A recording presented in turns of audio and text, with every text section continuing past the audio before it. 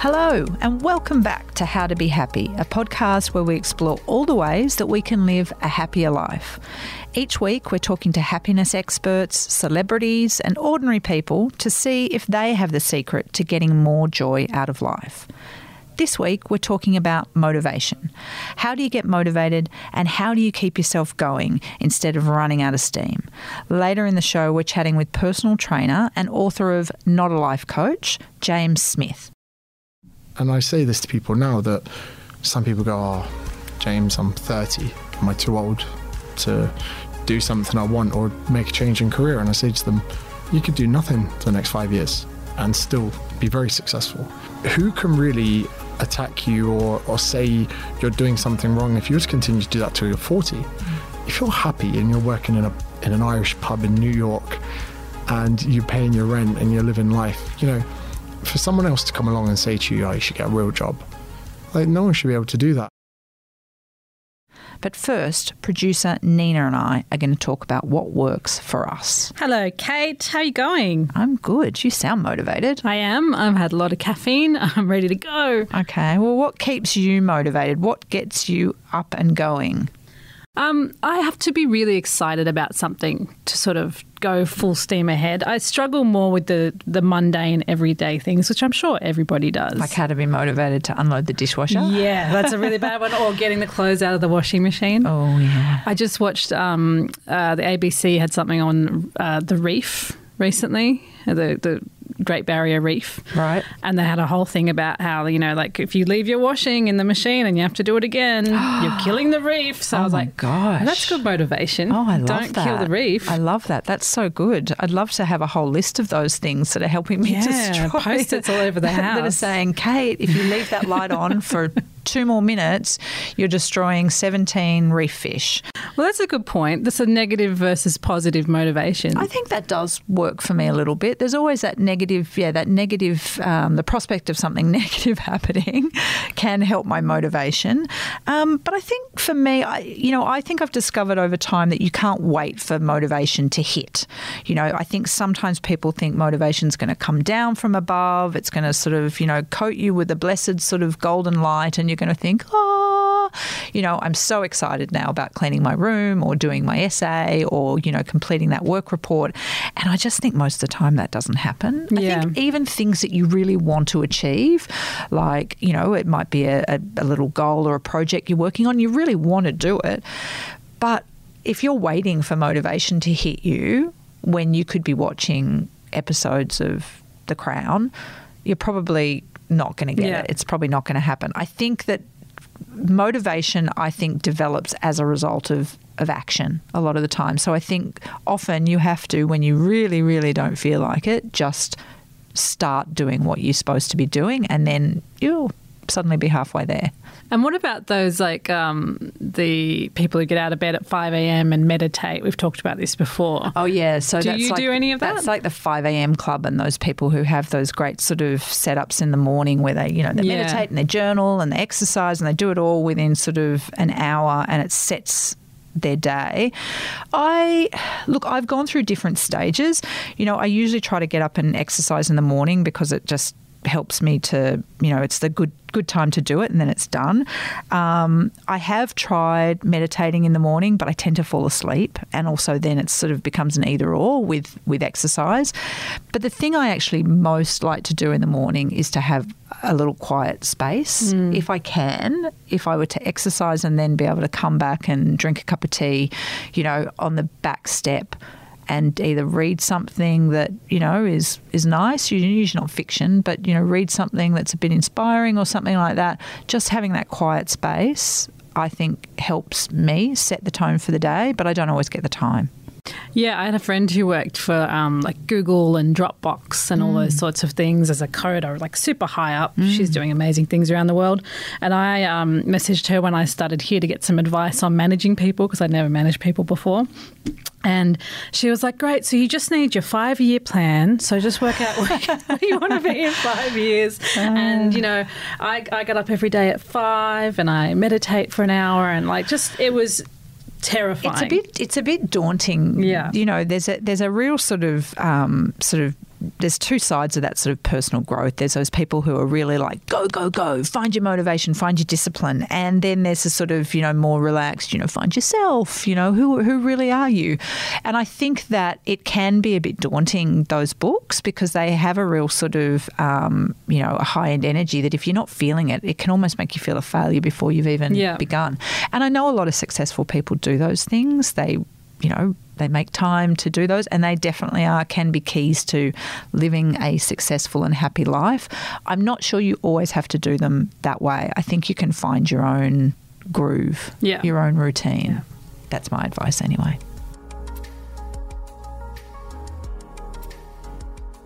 James Smith has an army of devoted Instagram and Facebook followers. He has one of the world's fastest growing online audiences, and they come to him for advice on motivation, health and fitness, and all through a non-toxic and very honest lens. Welcome, James. Thank you very much for having me. It's nice to be doing one face-to-face. Yeah, it is, isn't it? We've done so many of these over Zoom. It's much better to have you in the flesh. For those who don't know, we've got James Smith in the podcast studio today. And James, I'm actually going to ask for his help in describing him, because I think he started his career journey, certainly this incarnation, as a personal trainer.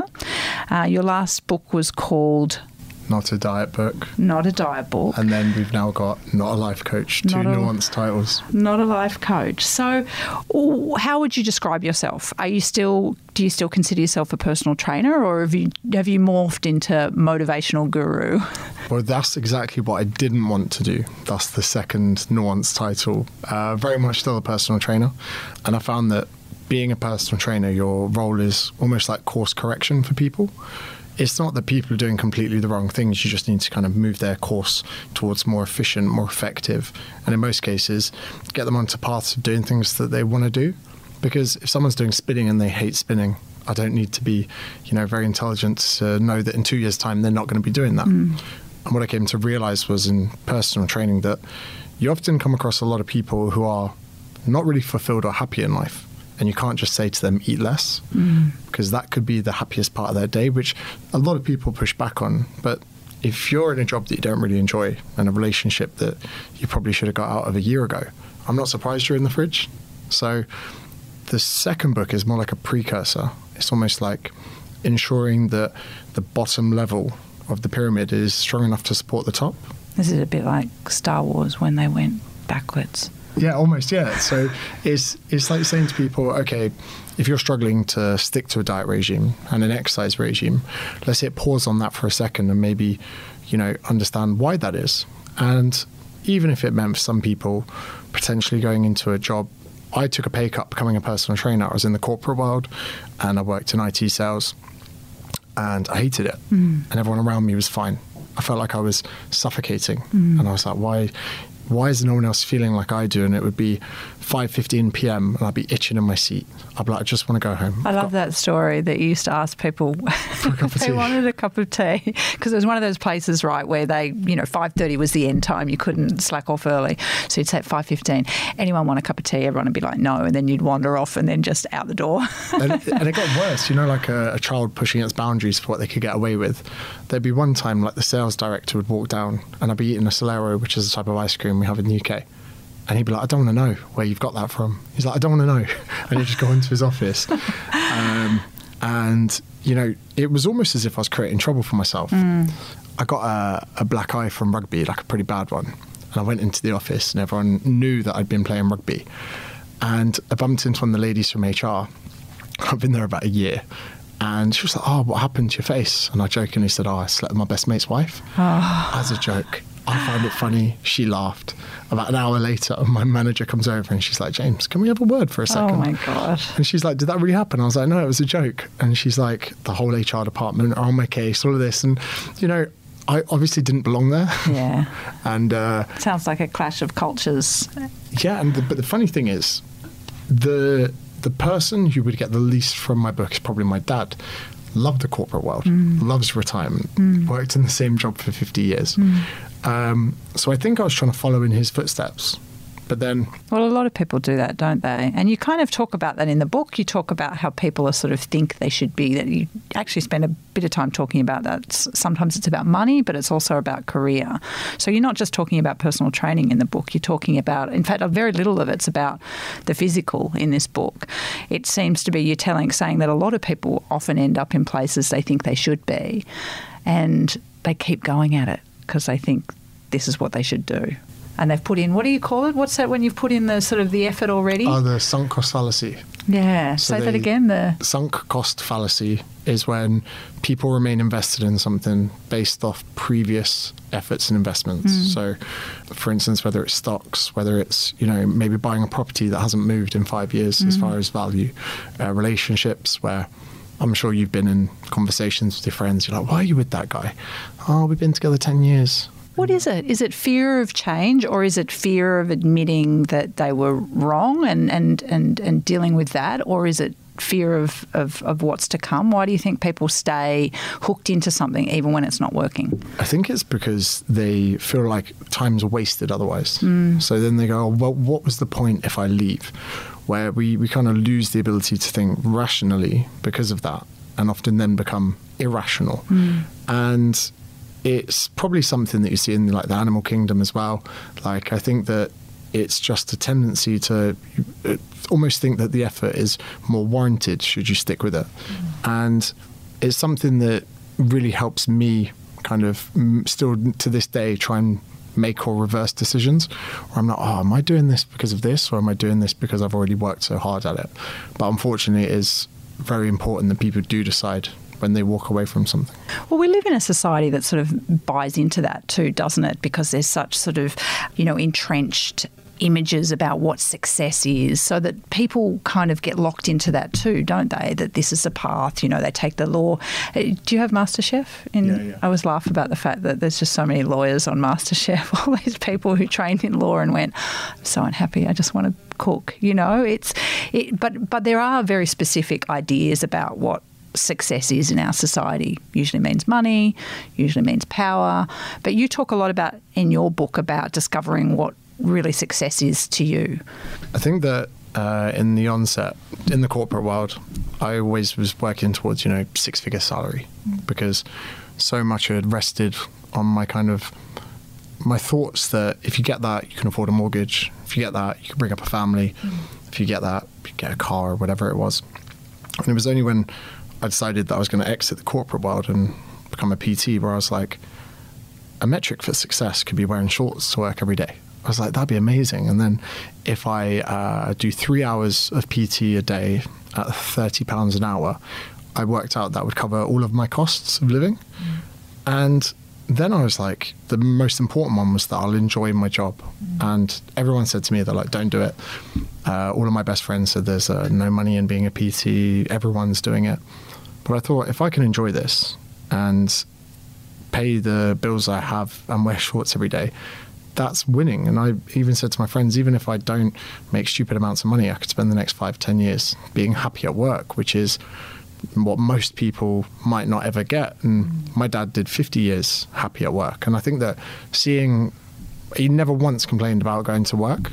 And I do think that's one of the... Do you think he enjoyed it, or was that sort of British, stiff upper lip sort of thing? No, he wasn't being it. stoic. He'd go for beers and drinks with people from his work, and outside of kind of our family, that was his other realm of what he enjoyed. He was obviously very passionate about it, and so for me, when I started out as a personal trainer, I was like, if I can enjoy this, I'll be fine. And I said to myself, I'll do it for a year, and if I don't make it to that level in a year, I'll just go back to recruitment. I'll go back to IT sales. I'll go back to putting on a suit. And I was thinking, at 24, what's a year? And I say this to people now, that some people go, oh, James, I'm 30. Am I too old to do something I want or make a change in career? And I say to them, you could do nothing for the next 5 years and still be very successful. For people, do nothing for the next 10 years and you'll still be able to walk into any job you want and be able to afford the costs of life. And I don't think many people take that into account enough, that if they can do something they enjoy and afford to maintain their level of lifestyle, why wouldn't they do it? Well, the irony is that you've actually become very successful, isn't it? By deciding to just give something a shot and earn enough money just to pay your bills and to keep yourself afloat, you've actually become successful. How many Instagram followers do you have? About 680,000. Okay, that's probably pretty successful by Instagram definitions. And you got 2 books? 2 books. Facebook is about 450,000. But to me, it literally is just a number. It sounds very strange to say this. It's actually, in my mind, very arbitrary. And it's a number that's changed, but nothing else has, as far as what I do. And imagine, I enjoyed doing the personal training sessions, and there would be questions that would arise. And I'd think to myself, and I'd even say to my clients at the time, I'm going to write that down on my phone in the notes section so that when I had a gap between clients, I could make a post on it, whether it's a blog, video, whatever it is. So every day, I would just need one question from my clients that I could then turn into content. And I would be face-to-face with people for 5 hours. And the only way I could do 5 hours back-to-back. And people forget the personal training is one-to-one meetings, every single one. And you get paid individually. So you can imagine being at work and it's like, right, 10 to 11, 11 to 12, 12 to 1, have a bit of lunch. And I would still then, in an hour break, be excited to go to the local cafe to write this blog because it all interested me. And then I thought to myself, if I write this blog really well, I could then have someone else that wants to come do personal training off the back of the blog. And it became like a bit of a game to me where I was like, okay, I'm going to post something on socials every day. I'm going to attend to my clients every day. I'm going to ask them questions and make notes of this. And the whole thing just got really carried away. And to this day, I'm still doing the exact same thing.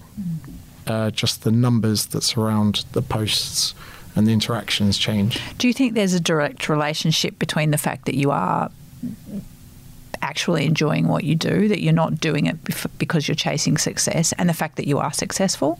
Yeah, and I think that it boils down to something that I spoke about in the book was intrinsic and extrinsic motivation, where some people will do something extrinsic, which is to avoid something bad happening or for a reward. And a lot of the time when people look at fat loss, they extrinsically motivate themselves by saying, if I don't exercise, I'll have a heart attack. If I don't exercise, I'll get type 2 diabetes. If I exercise, I'll lose weight. And all these things are almost gratification or avoiding something bad happening. This isn't the way to motivate people long term. And even people that do stuff for money are sometimes extrinsically motivating themselves. And I've always had a pop at recruitment for this. If you ever ask someone if they enjoy their job in recruitment, they'll just tell you how much they get paid.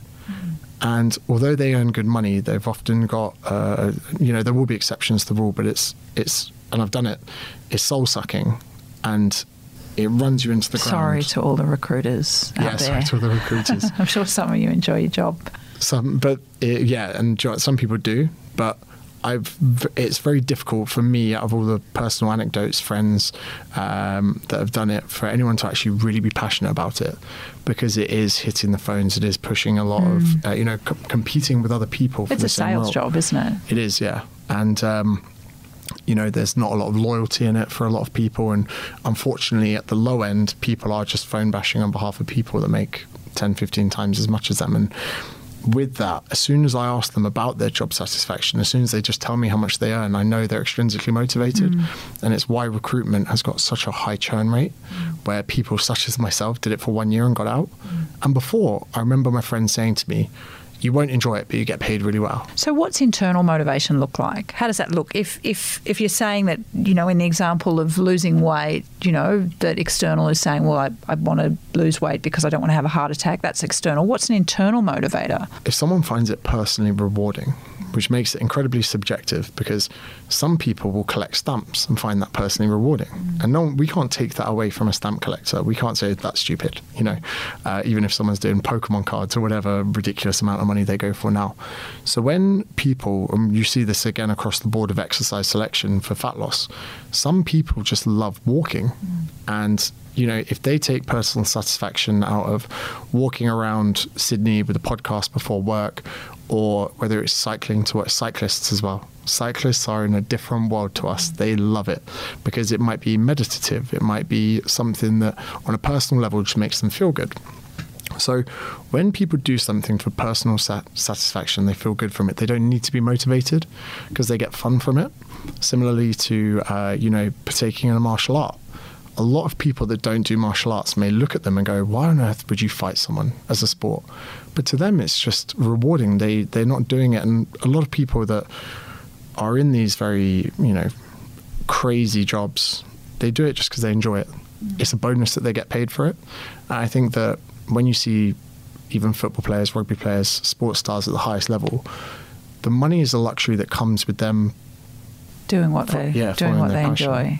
And I think that if you take anyone off of this kind of blueprint to what we collectively know as success and put them on a channel with something that they enjoy on a personal level, it's almost like the tortoise and the hare.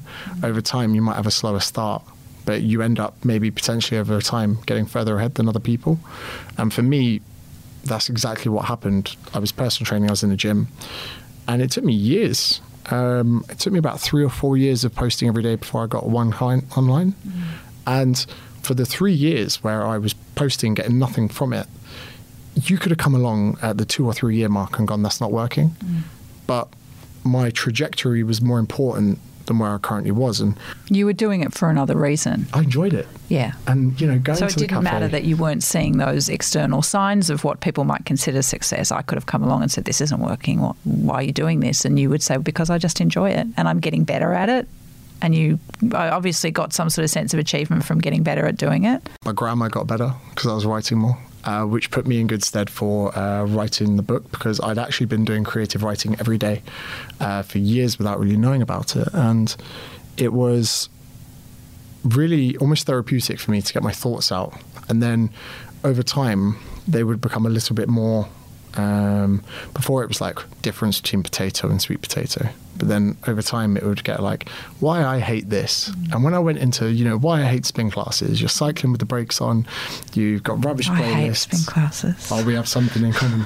And when I got to do those, it was like journaling almost. Yeah. And I would put it out there and people would then comment, which is almost like an external gratification. They go, I completely agree. And I'd be like, yes, people are agreeing with my journaling. And over time, that's really what enabled me to keep it up for years. So your book is about, you do talk about achieving goals, and there's definitely that element to it. But I reckon if I had to sum it up, I would say that your book, that one of the main themes is that attitude is everything.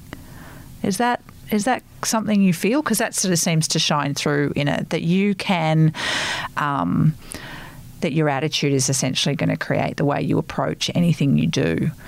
Yeah, and for now I love doing like little seminars for other personal trainers to say, because I see them online and I see them making almost mistakes, but not really mistakes. They don't really understand what they're doing. And what I love to make clear to them is that if they compare their post to my post now, they've missed out the 5 years that's between us, and they'll feel very deflated, and it will affect their attitude, and they'll stop doing it. They go, I did what James said, I posted for 10 days straight, I got no clients, I'm not doing it. Yeah.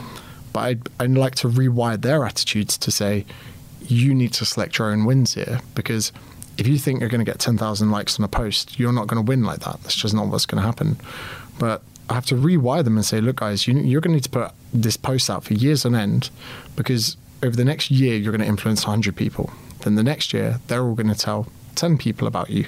And if you turn up every day, you can get this exponential growth, which can sometimes take years to get. And even if you look at the COVID-19 pandemic, in the early stages, people warned them of the rate of exponential growth that would occur, but people struggled to understand how quick things can accelerate. And even if one person tells 3, and then 3 people tell 3 more, I think that's an R rate of 3, I don't know, I'm not a scientist. Over time, you're left with obviously up to 680,000 people that follow you. But you have to keep spreading almost in that early stage to get that growth. And if I can get that attitude into them, that can keep someone doing something, a task, for years on end before they get gratification. If I don't instill that attitude into them, they will give up very soon. Did you always have like a good attitude? You're pretty positive. Is that something you had? I mean, your dad, you talk about, he loved his job, but is that something that came from your parents? Did they, instill that sort of sense of looking at the world through sort of a positive lens? Yeah, I think so. And I think as I get older, it's something that I am very grateful for. But what do you have to work at it? Not really, because I think that it's almost the lens we look at through the world. But the most important thing, like for me, is I don't want someone to think, oh, well, my parents didn't give me a positive outlook on life, therefore I can't have that lens, because we can create it. And I love bringing anxiety up. And I did a post on this last night that, for instance, if someone was like, oh, it's okay for you because your parents instilled a good mindset. Anxiety in our brain is only negative. It's only negatively charged. It's like yin without yang. And everything that our anxious brain tells us is, this date's going to be horrible. I'm going to flunk this if I go for it. If I go for a job promotion, I'm going to get laughed at and sacked. And we need to counter that all the time with, this could be the best date I ever go on. This could be the best job promotion ever. They might give me the one above the one I was going for. But the same goes with all of our outlooks on life. And I know that, again, with COVID, everyone was like, this is going to be the worst year ever. And I can't help but feel there are a lot of people that actually deep down under the surface have had a really good year. And although so many things have been stripped away from them, they're almost scared to speak out that they really enjoyed being at home, not having to go into the office every day. And I love that. I love that stripped down period when we're all at home. And I know how difficult it is. It is hard to say, because I imagine people in Melbourne, feel very differently. They had a really hard time. But for those of us who had a shorter period at home, I felt the same. It was like, that whole thing they talk about having too much choice in modern life, the tuna aisle. What kind of tuna shall I pick? I've not heard that, but I like that. But that's what it's like. So much choice. And I think to have life whittled down to, I can go for a walk. I can go for a walk with or without the dog, and then I'm going to make dinner. Like, it's quite refreshing for people. I think that the life is always going to be very much out of our control. We're going to be on the other end. We need to decide almost what lens we look at life through, and that is a choice. Can you tell me, I've just skimmed over this bit, but I thought I'd ask you about it instead. So you talk about 3 Newton's laws. Do you think you can wrap them up really quickly? Tell people what they are. God, let me think. So we've got every action has an opposite reaction. Yeah. This one's probably my favourite because energy is not lost. It's transformed. So what I loved is that you translated that into a way you could make it work in normal life. Can you think of those examples now? Every action has an opposite reaction. So even if someone's projecting negativity onto us, we think we can ignore it, but I don't think that negative energy is just ignored. I think we take it on and carry it more than we expect. So that's why we need to get them out of our lives. Okay. And it sounds really harsh. It sounds really cutthroat, but like, you can't have that energy coming towards you, because even though you feel like you're deflecting it, I feel that people carry it. Then we have, if an item is at absolute rest, I think it's if it's not, if it's not impacted by another force, then it will remain at rest. And you had a great example there, which is just to ask that person for their phone number or pitch your idea, because that item will remain at rest. It'll remain the same, yeah. But if you expend your energy, there's a chance that you'll move it, I think. Yeah, we are probably, I hope, again, no physicists are listening, because they're going, oh my God, they're mangling the world of physics. I think they're definitely one about the item at rest, and if you don't act upon it, it will stay the same. And that number is not going to find its way into your phone if you don't act upon that. And the other one I can't remember off the top of my head. We'll put that in the notes. It's interesting. What do you think? You said that you think you probably naturally got a good attitude or a positive attitude. You don't really have to wake up every morning and psych yourself into it. But other people do. There's definitely different sort of shades. And while I would agree with you that anyone can change their mindset, it can be work for some people. What are your top tips for people to change their mindset? And you must have clients who you have to work a bit harder with, or they need to work a bit harder to get into that right frame. I think it sounds oversimplistic, but within our life, we have family, we have friends, we have professional, and then we probably have like a hobby or training. We have these like almost 4 quadrants within our life, and these 4 things always exist. And I think that some people, they kind of just live their life in a daily existence, and they don't question any of these 4 things or whether or not they're truly serving them. And, professional life, for instance, we're so ingrained into having a proper job. And I did an interview with an Irish newspaper, and the girl was saying that she used to work in a bar in New York, and she said it was the best time of her life. She goes, in my early 20s, I worked in this bar. It was amazing. And I said, well, why'd you stop? And she goes, my parents told me to come home and get a proper job. And I said, you did come home and get a proper job, and you're here telling me about how much you used to love your last one. And I was like, you may have made your parents happy, but you haven't made yourself happy. And in this discussion we had off air, I was like, in a bid to make someone else happy and doing the status, no inverted commas, status quo, you've worsened your quality of life. And we wouldn't be reminiscing about how amazing that bar work was. And I said to her, who can really attack you or say you're doing something wrong if you were to continue to do that till you're 40? If you're happy and you're working in an Irish pub in New York and you're paying your rent and you're living life, for someone else to come along and say to you, you should get a real job, like, no one should be able to do that. And in the same respect, I've stuck up for a lot of men when a lot of people say, I skipped leg day, when a man's not got a developed set of legs. I go, you can't impose your belief into another man of what his legs should look like, in the same sense that we can't construct other people's lives for them. Just because they haven't got a business card at the age of 30 doesn't mean that they're not doing well. Well, so how do you run that balance? Because you obviously have a very clear idea of what works for you, and that's, part of your success. But you're also in a business that's about helping other people to transform. So how do you run that line between not trying to tell them that they should be a certain way? So I always say that throughout the book, there's loads of branches that I'm shaking. And if I shake the branch, only the people that shouldn't be in it will fall out. If someone really wants to do what they're doing, because there are people very happy in corporate jobs and they'll ignore those chapters. And we spoke before offline. I said your daughter's vegan. Now, I've put out vegan content before where people who, for the ethic and correct reasons of being a vegan, will think I'm a bit of a dick. But some people will be doing it because they think it's trendy. And some people come back and go, do you know what? I was doing this for the wrong reason. I did do this because I was under the influence. It was going to make my life easier, not harder. And same with the ketogenic diet. If someone wants to do keto, some people have done really well on it. But when I say it's ridiculous and, no wonder you lost weight because you gave up bread, cake, biscuits, chocolate, ice cream. You gave up most food groups. Yes, you gave up every food you loved, and you wonder why you've lost 10 kilograms.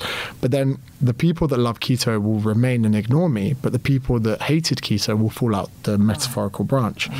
So when I say this stuff, there are some people that will go, leaving the bar to get a real job was the best decision I made. But unfortunately, there'll be another group of people that will go, that's right, I need to go back and maybe go into a job that I enjoy. And I always say to people as well, like, you never know what's going to happen when you're gallivanting or, whatever. And I actually met my business partner whilst backpacking in Australia. I'd never been to Australia before, and I came here one way. And if I hadn't have done the stupidest thing of leaving my business in the UK with a backpack to travel Australia because I was bored, and I didn't bump into my business partner, I wouldn't have half of what I have today. Can I ask though, and I know you're only espousing live the way you want to live, you're not trying to tell everyone that they should live like you do, but is there an element that you are young, you don't have a family yet in terms of kids and a wife? That's correct, isn't it? Yeah. So not, and those sort of demands or those sort of pressures start to close in on people a little bit around finances and that sort of thing, that the idea of working in a bar, doing a job you love might not adapt as well once you've got those responsibilities. No, I completely I appreciate that. And with this one, it was very case specific. The girl was in her 20s still. I think she's 27 now. Right, so. I'm not going to pin you on it. No. But with that lady, you've got a very strong point here about the people with the family. Okay. And I want to defend myself. Okay. With that, so imagine you are a parent and, you've got responsibilities to kids, you've got a mortgage, you've got a wife, all of those things, and that's great. But if you have a passion for something at least do it on the side. Yeah. And by no means don't quit your job that's going to pay the bills and do something that isn't. But maybe look into it, because whatever you do, there is an avenue for it. And then there's always a way you can transition to maybe even go into part-time work and part-time. Say to your wife, hey, look, I want 3 months to get a business off the ground. This is what I want to do. I appreciate we've got bills. I'm going to go half-time my work and the rest of the time my passion. No one in a supportive partner would say against that. And my favorite saying is from a Tim Ferriss book, where he goes, a lot of people say they can't do something, but if you put a gun to their head, they would. And I faced this when I first was personal training in Australia, and I was moaning that I didn't have enough clients. And I thought to myself what I would do if someone put a gun to my head. And I realized there were a lot more options to do that than if there was a gun. So I took away the gun and I started doing those things, getting referrals, walking the floor. And I think that the avenue needs to be open. And even if it's fully closed, then maybe take the advice on board, not for yourself, but for the future, your upbringing. Because if you're bringing up kids, say you make the decision, I'm too old for this advice. There's the saying that men plant trees of which the shade they will never sit in. And I said this, I got criticized on this the other day. I said, well, maybe let your kids grow up with an open mind. And if your kid says to you, 10 years ago, your kid says, I want to play video games. You go, nope, you get a proper job or whatever. Kids now are playing video games and making more money than the last 10 generations before them. There's never been a world in which we can have crazy ambitions that people can follow and make a life from it. So I think that, if someone was like a 45-year-old, it's all right for you, you're 30, blah, blah, blah, you've got no responsibilities.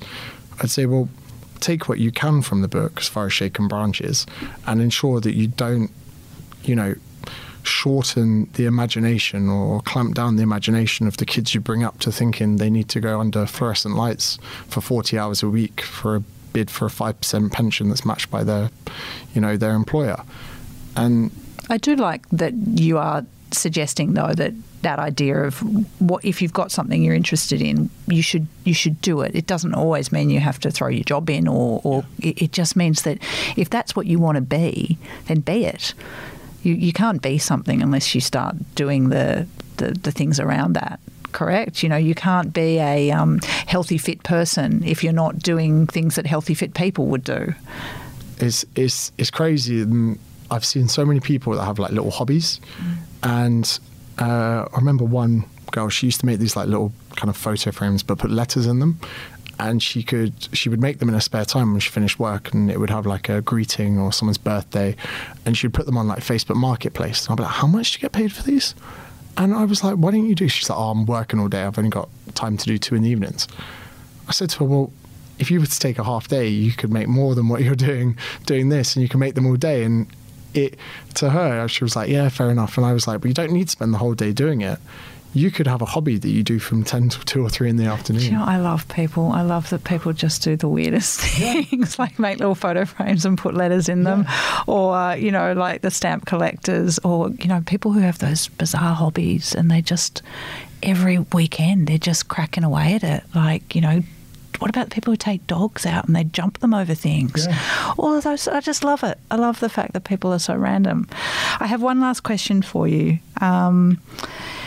You said there was one great piece of advice, the best advice you'd ever had. I know what it is, but do you want to tell people what that is? Yeah, and it was my dad would always tell me, like, you're a long time dead. So every time I would go to him, I was actually really nervous to tell him I was going to go to Australia. I'd never been before in my life. I'd been running a PT business for about 4 years. Everything on paper was great. And I kind of said to my clients in the gym, and I was like, I think I might go to Australia. And my favourite clients, literally been training them every day for a couple of years. They were like, we're going to be sad to see you go, but I think you should go. And I'm stood there with my dad, like by the barbecue. My mum was the hardest one to get it by. I think they both knew I wouldn't come back. So I might go to Oz, Dad. And he was like, yeah, well, you're a long time dead, why not? And he was like, let's wait till tomorrow to tell your mum. And he was so supportive. And I think that if he had been a more rational human being who didn't have a similar kind of mindset, or didn't have the mindset I'd grown from, he'd be like, you've done well, you've got your business, you stay here, you buy a house or whatever it was. And if he hadn't have freely let me chase my ambitions, even to the other side of the world, I doubt I'd be sat here doing an interview with you. Now, the thing is, I know you wrote this book, but that's not what you said the greatest piece of advice you'd ever had. You said at the very last chapter. The best advice I've ever had is you're thinking whatever. about Scott. Yeah. Whatever happens. You did. We spoke before. You're like, I haven't finished the book yet. If you get to the very last page, it was. Whatever happens, you'll be fine. Yeah. Which is pretty awesome advice. Yeah, so there's two things. I might have contradicted myself in the book by putting two things, the best advice.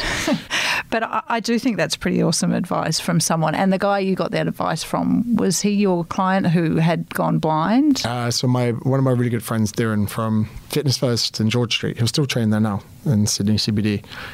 Fitness First plug. Yeah, I don't. They're absolute wankers. Not a Fitness First plug. Yeah, that would be book 3. I would chat to him, and I couldn't believe that there was a blind guy training in the gym more than I was. And during his training, I used to chat to him. He had a bit of an American accent, and Darren at the time had just come out of an 8-year relationship. And he very much was heading to settle down, get married, have a kid, do very much of what a lot of people in kind of the western area of Sydney do quite young compared to other parts of the world. And about 2 months before his marriage, before his wedding day, he just sat down and was like, I can't do this. There's things I want to do in life, and sunk cost fallacy was the reason that he hadn't left sooner.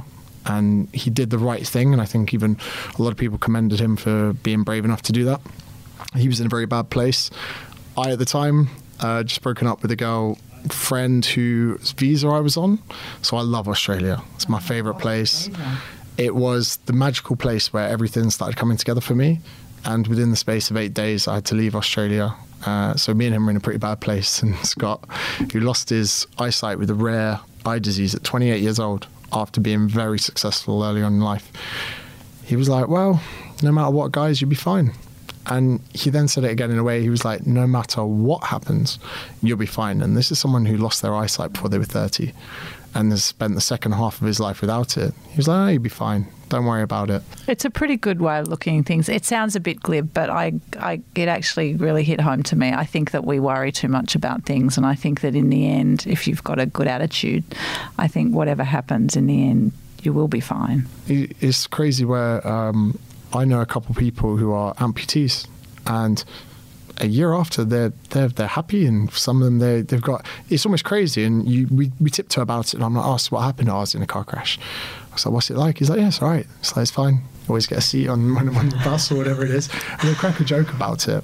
Whereas I think human beings always take a bit of time to adapt to something. And again, with lockdown, the restrictions that most of the world are facing, after 3 months it's become the normal. I sat there in a pub going, oh, at least we don't have queues for the bar anymore, and what, they bring a gin and tonic to the table. That's amazing. back in the day, if you were out in the CBD, or if you were out in Surrey Hills, you'd have to queue 10 minutes to get a drink. Now you have to queue to get in, but anyway. Yeah. James, it's been so nice having you on the podcast, and great to chat to you. You're obviously got a lot of inspiring tips for your clients, and I hope people buy your book, second book. Thank you so much for joining us today. We'll be back next week with more insights and stories from Australia's happiest people. Until then, make sure you subscribe on Apple Podcasts or wherever you get your podcasts, and make sure you drop us a rating and a review.